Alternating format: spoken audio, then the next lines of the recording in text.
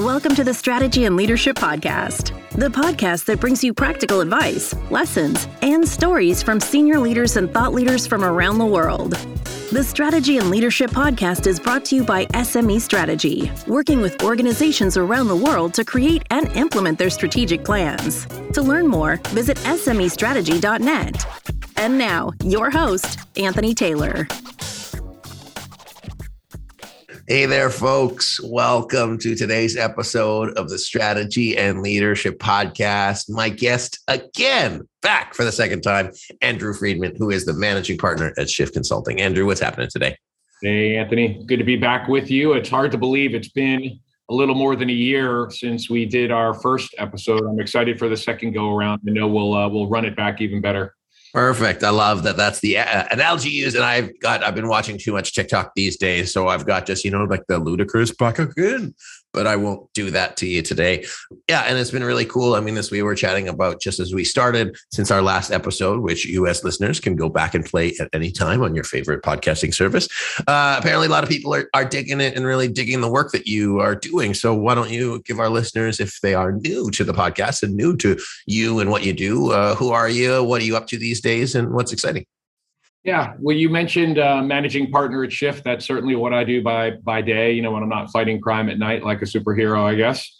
In that work, my mission is to really help leaders transform the way that they think and take action on building high performance cultures. That's what our organization is all about, transforming workforce engagement. And we believe that leaders can really use work as a weapon in a good way to transform the way that people work so that they can actually change the way that they live. We really believe that work can be a lever for good as opposed to people going home. And unfortunately, Anthony, there's still a lot of people that do this, whether going home means moving from the living room to the bedroom if they're working from home or working from anywhere. But people are leaving work depleted. And right now, with a lot of study being done on burnout, more depleted, more less than ever. And our goal is to actually change that. So people are feeling fulfilled, alive, achieving, like more than. So when they go back to interact with their families, it actually work lifts them up. That's really the purpose of our work. And I get the pleasure to do that with leaders of all different companies across the globe, Fortune 500s and the like every day. And I love it. I do. No, that's awesome. It's an interesting world, again, as we were talking about when we started, interesting world that we live in. And what I'm seeing, in addition to the, socio-economic complexities that are happening in the, great recession or whatever the hell the thing is when people say they're quitting. And then you have like back-to-back Zoom meetings with no buffers, which when we chatted last week was still kind of novel. And now we're 2 years into it. And then you have that balance of supply chain constraints. And then you have CEOs and leaders that are pushing, but then, that you can only push so much until something breaks. So I guess there's kind of two perspectives we could look at it. One is from the side of the employee, how one might be able to kind of reclaim their time, space, energy for them to perform at their best, like kind of corporate athlete style. And then CEOs, what they can do to not put fuel on the fire, because sometimes I see CEOs that are making the problem worse instead of better because they still have pressures on them. So what are you seeing and where do you want to take our chat today? Whether you call it the great resignation, which is what many are calling it, or the recession or the reshuffle or the reprioritization, like whatever you want to it. The World Health Organization recently termed or defined burnout as it's a workplace phenomenon. So many people, now burnout is becoming, more of a thing. It's almost like when WebMD started years ago, people would have a pain and they would look it up on WebMD and they would read symptoms. They're like, I have that. And so hypochondriacs became like, a really big thing. I think with burnout, it's twofold, Anthony. One is people are hearing more about burnout. And so they're saying, yes, that's me. I'm burned out also. And there is, as you mentioned, there's some individual responsibility in that. So things that people can do, you asked for two dimensions. Things that people can do are things like protect themselves through more sleep, more quality sleep, shutting down technology earlier in the evening. Part of the issue with working from anywhere that we've seen is the studies we've done show that people are actually working 4 more hours a day. 4 more hours a day. And part of that is because they're not commuting. They're waking up, they're getting online earlier, they're more accessible at night. Leaders, many of them, have not figured out new ways to think about engaging and their people and managing and leading. And so what they're doing is they are, as you said, they're having more meetings, they're emailing more, they're asking for more reports. And so, there is really no escape. People, they have not allowed themselves to escape. And so when that happens, people are not energized. They're, running from meeting to meeting to meeting. They have no time to decompress before they re-engage with their families. And so they are absolutely feeling fried. So to protect themselves, better sleep, shut technology down earlier, start the day with practice like gratitude. Before you get online, just think for a minute. What are you grateful for? These are easy, tactical things that people can do. Write down in a journal. What are you grateful for? End the day that way. Protect your time so that you're carving out time for exercise. Make sure you're taking healthy supplements and you're eating really well. Like, all of these things matter. They're not warm, fuzzy kind of things. These are, absolutely fundamental to our mental, emotional, spiritual, and physical well-being. So I'll pause there to see if that triggers anything for you, which I'm sure it does. And then we can talk at the org level. Absolutely. Well, I mean, everything you do is around the world of performance. And so why I like that, I think it's good for just the general well-being. And as I heard it, I said, okay, well, what our listeners might be going through, they might be hearing this. He's like, yeah, I know that, which is it, but it's true. But like, the stuff is often the stuff that you don't do, that you feel guilty about not doing. But I want to just, like, for you listening today, I want you to just consider the ROI for you. Everything we do is for you, right? So if you get more sleep, I don't get a benefit out of it. You're going to feel more rested. You're going to clear the gunk out of your brain. You're going to be a better partner or spouse, family person. You're going to be a better leader because you're not going to be triggered into all of, like, little things aren't going to get to you as fast. And you've got so much stuff coming to you all the time that it's part of that preparation. Two metaphors. One is like as an athlete, if you don't rest and recover, if you don't warm up, if you don't do that stuff, you're going to hurt yourself and you're not going to have the longevity. And if you want to stay in your job, you got to have the longevity. The other thing I was thinking about was the other day I was drilling through tile to install something at my house. And every couple minutes I had to dip the thing in water. So I didn't break the bit. If you burn yourself out, however you want to look at it, if you don't do the proper recovery things, you're going to break. And then you're going to let everybody else down and make the process worse or the environment worse. So not to guilt you into it, but look at your holistic environment and see the benefit to you of doing that, because I think Andrew is spot on with that. So I just want to give you a different perspective. Andrew, does that track with you in terms of the cause and effect?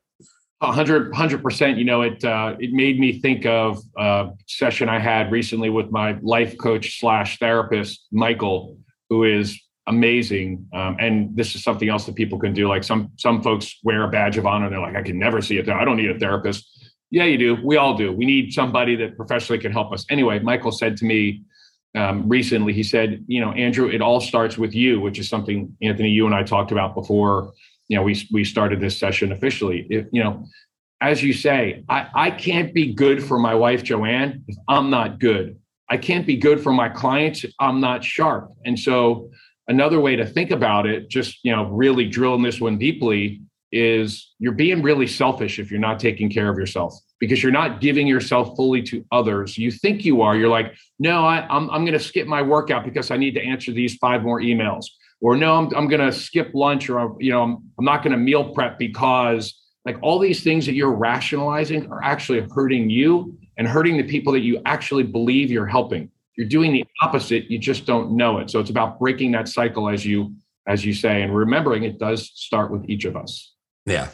I find my life is just better when I've got my full, I've had my days where I got up at 5 o'clock and I'm like, heck yes, I'm going to get a jump on the day because I feel like I need to, but I'm so much happier with that extra 90 minutes of sleep, because I suck. If I'm too tired, I suck. And that's not the game I'm trying to play. So maybe we can shift gears a little bit and from the CEO organizational perspective, what you're seeing, what's happening with senior leaders and how they are developing the support within the organizations instead of making the problem worse.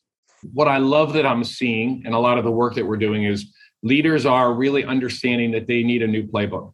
And, the leaders who get it understand that playbook starts with them. And so you're seeing a lot online. You're seeing a lot of research, from companies like Korn Ferry and Bain and Boston Consulting Group and Accenture and, certainly my firm Shift, that are saying, the new leader playbook includes things like authentic connection, vulnerability, empathy. Like these are the attributes that lead, and it's not just words on a page, like really bringing this out. People need authentic connection more than ever. Part of what has occurred during this great resignation, or again, whatever you want to call it, is that the employees have come up with a new scorecard about what they value in life. And, for leaders who are still stuck in the, yes, but you must come back to the office 5 days a week because that's our culture. Employees are going, well, that's cute. Bye-bye. They're voting with their feet. I mean, there hasn't been a month, I think, since probably April of last year, where at least 3 million, and in many cases over 4 million people haven't left their current employee. So leaders who think it's their way or the highway, their employees are taking the highway. So the leaders who get it are saying, okay, need a new playbook, need a new way to think about this. And there's a systems-based approach. And so they really are rethinking the way that they lead. They're rethinking the way that they hire. They're rethinking the way that work is done. And while they may not know that they're using the model that we've created, I'll share it with you and your listeners. They really are. If you want to build a high performance culture, here's the recipe, folks. There are 3 influences that are critical at the org level. One is the environments, systems, and resources that you're providing for your people. Do the environment, systems, and resources align with and support the vision that you've created? That's the first. The second is expectations and feedback. Have you recalibrated the expectations of what success looks like for the organization and for key roles? And do you have mechanisms to provide useful feedback that supports people being and doing their best? And then the third is rewards, recognition, and consequences. One of the biggest challenges that I've seen, Anthony, is expectations for the job have changed, but rewards, recognition, and consequences maybe haven't. For example, with a lot of people, rethinking and leaving, you're seeing fewer people in many organizations who have to pick up the workload of the folks that left. That's not a new phenomenon, but you're seeing it more. And in a globally dispersed workforce, it does make it a little more challenging if leaders haven't thought this through. So what happens is, I am a really good performer. I stayed at the job. A number of my colleagues have left. So what happens to me? What's the negative consequence of me being an excellent performer? I get more work. I get overworked. I get overtapped. I get overstretched. And so this is one of those things that leaders don't necessarily get it. They're just like, oh, Andrew's great. He can pick it up. He can help us. He'll be patient. And the reality is you're burning your best people also. So you've got some people who've left, and then the ones who stay are paying a penalty. Leaders who get it understand the systems-based thinking, and they're recalibrating all of these influences. So that's at the org level. The individual level that leaders also understand, Anthony, it's motivations and preferences. So am I understanding the motivations and preferences of the individuals, and am I aligning those things with their work? The capacity and job fit. So, do people have the right capacity, and are they in the right job? And then do they have the skills and knowledge, and how are they developing those things? So those are the 6 influences. And that's really what I'm seeing. And that's the work that I'm doing every day in helping leaders rethink how to build an organization that has these influences well in alignment. Yeah, I love that. And it aligns with how we look at things. It's like not just the plan, but the environment around the plan. So as listeners, I invite you to, skip it back 2 minutes to look at all of the areas that Andrew looked at. But instead of kind of rehashing that, just the invitation is to take some time out, take a step back and look at the entire system. And within each of those, you have areas to look at, hey, how are we doing at this objectively? And also see if you can get some feedback from people, because I find that the gap between your perception and expectation as the highest level of the leader versus the senior management, the middle managers, and the frontline employees can be very, very different. If you're genuinely interested in creating a transformational change at this point of your business or your organization, that you have to look at it as a systems approach. Andrew, does that track with your thinking and recommendations as well? It does. And so your listeners don't have to try to figure out what questions they should be asking themselves. If it's useful, when we're done, I'll send you some questions that align with each of those influences, and you can put it in the show notes or however you want to share it out. In this way, people can just use that tool, that template as a guide to say, hey, let me just do some good inspection here to see how are we doing and what do we need to rethink. Yeah, that's awesome. Thank you for that. I appreciate that. And it's funny because, as I'm like reflecting now, it's like we're talking to you a lot more as if there's three people in the room versus Andrew and I speaking. Is him and I feel are pretty much on the same wavelength. But it's neat because despite being in a different country and a different coast, that the fundamentals are the same.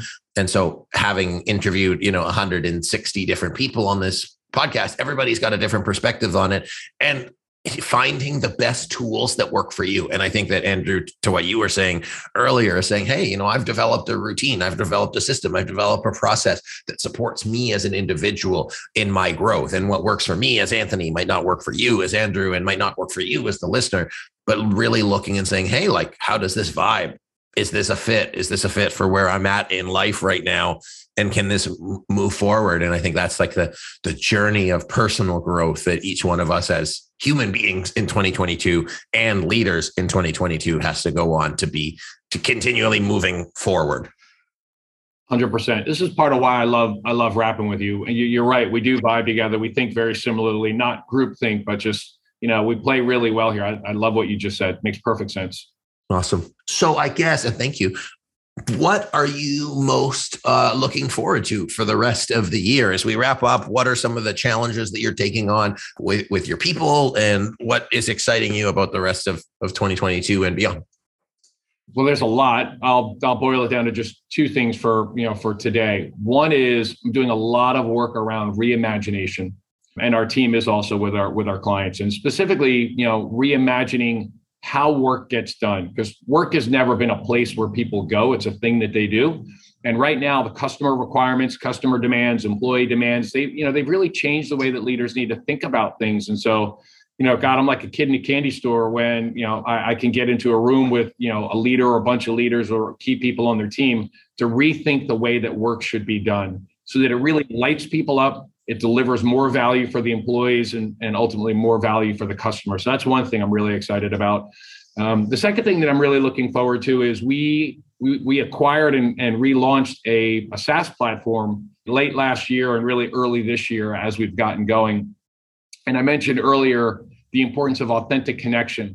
It is really something that's paramount of importance for leaders. And so the SaaS platform called Latch, it enables that. It's a video-based storytelling platform that really allows leaders to build connection across 5 important dimensions. One is the dimension of, the individual to self. So how clear am I on my priorities? So, my connection to me, my connection to my work. So really making sure that I understand what I need to do to perform at high levels. My connection to my manager, which has always been a really important connection. The folks at Gallup have well researched this over time. My connection to the company, and then my connection to my peers. And these five points are critically important. And again, in this hybrid work environment, it's been really tough for leaders to do this. I mean, folks have onboarded hundreds, if not thousands of employees in some of the organizations we work with, and they've never been in the same room together.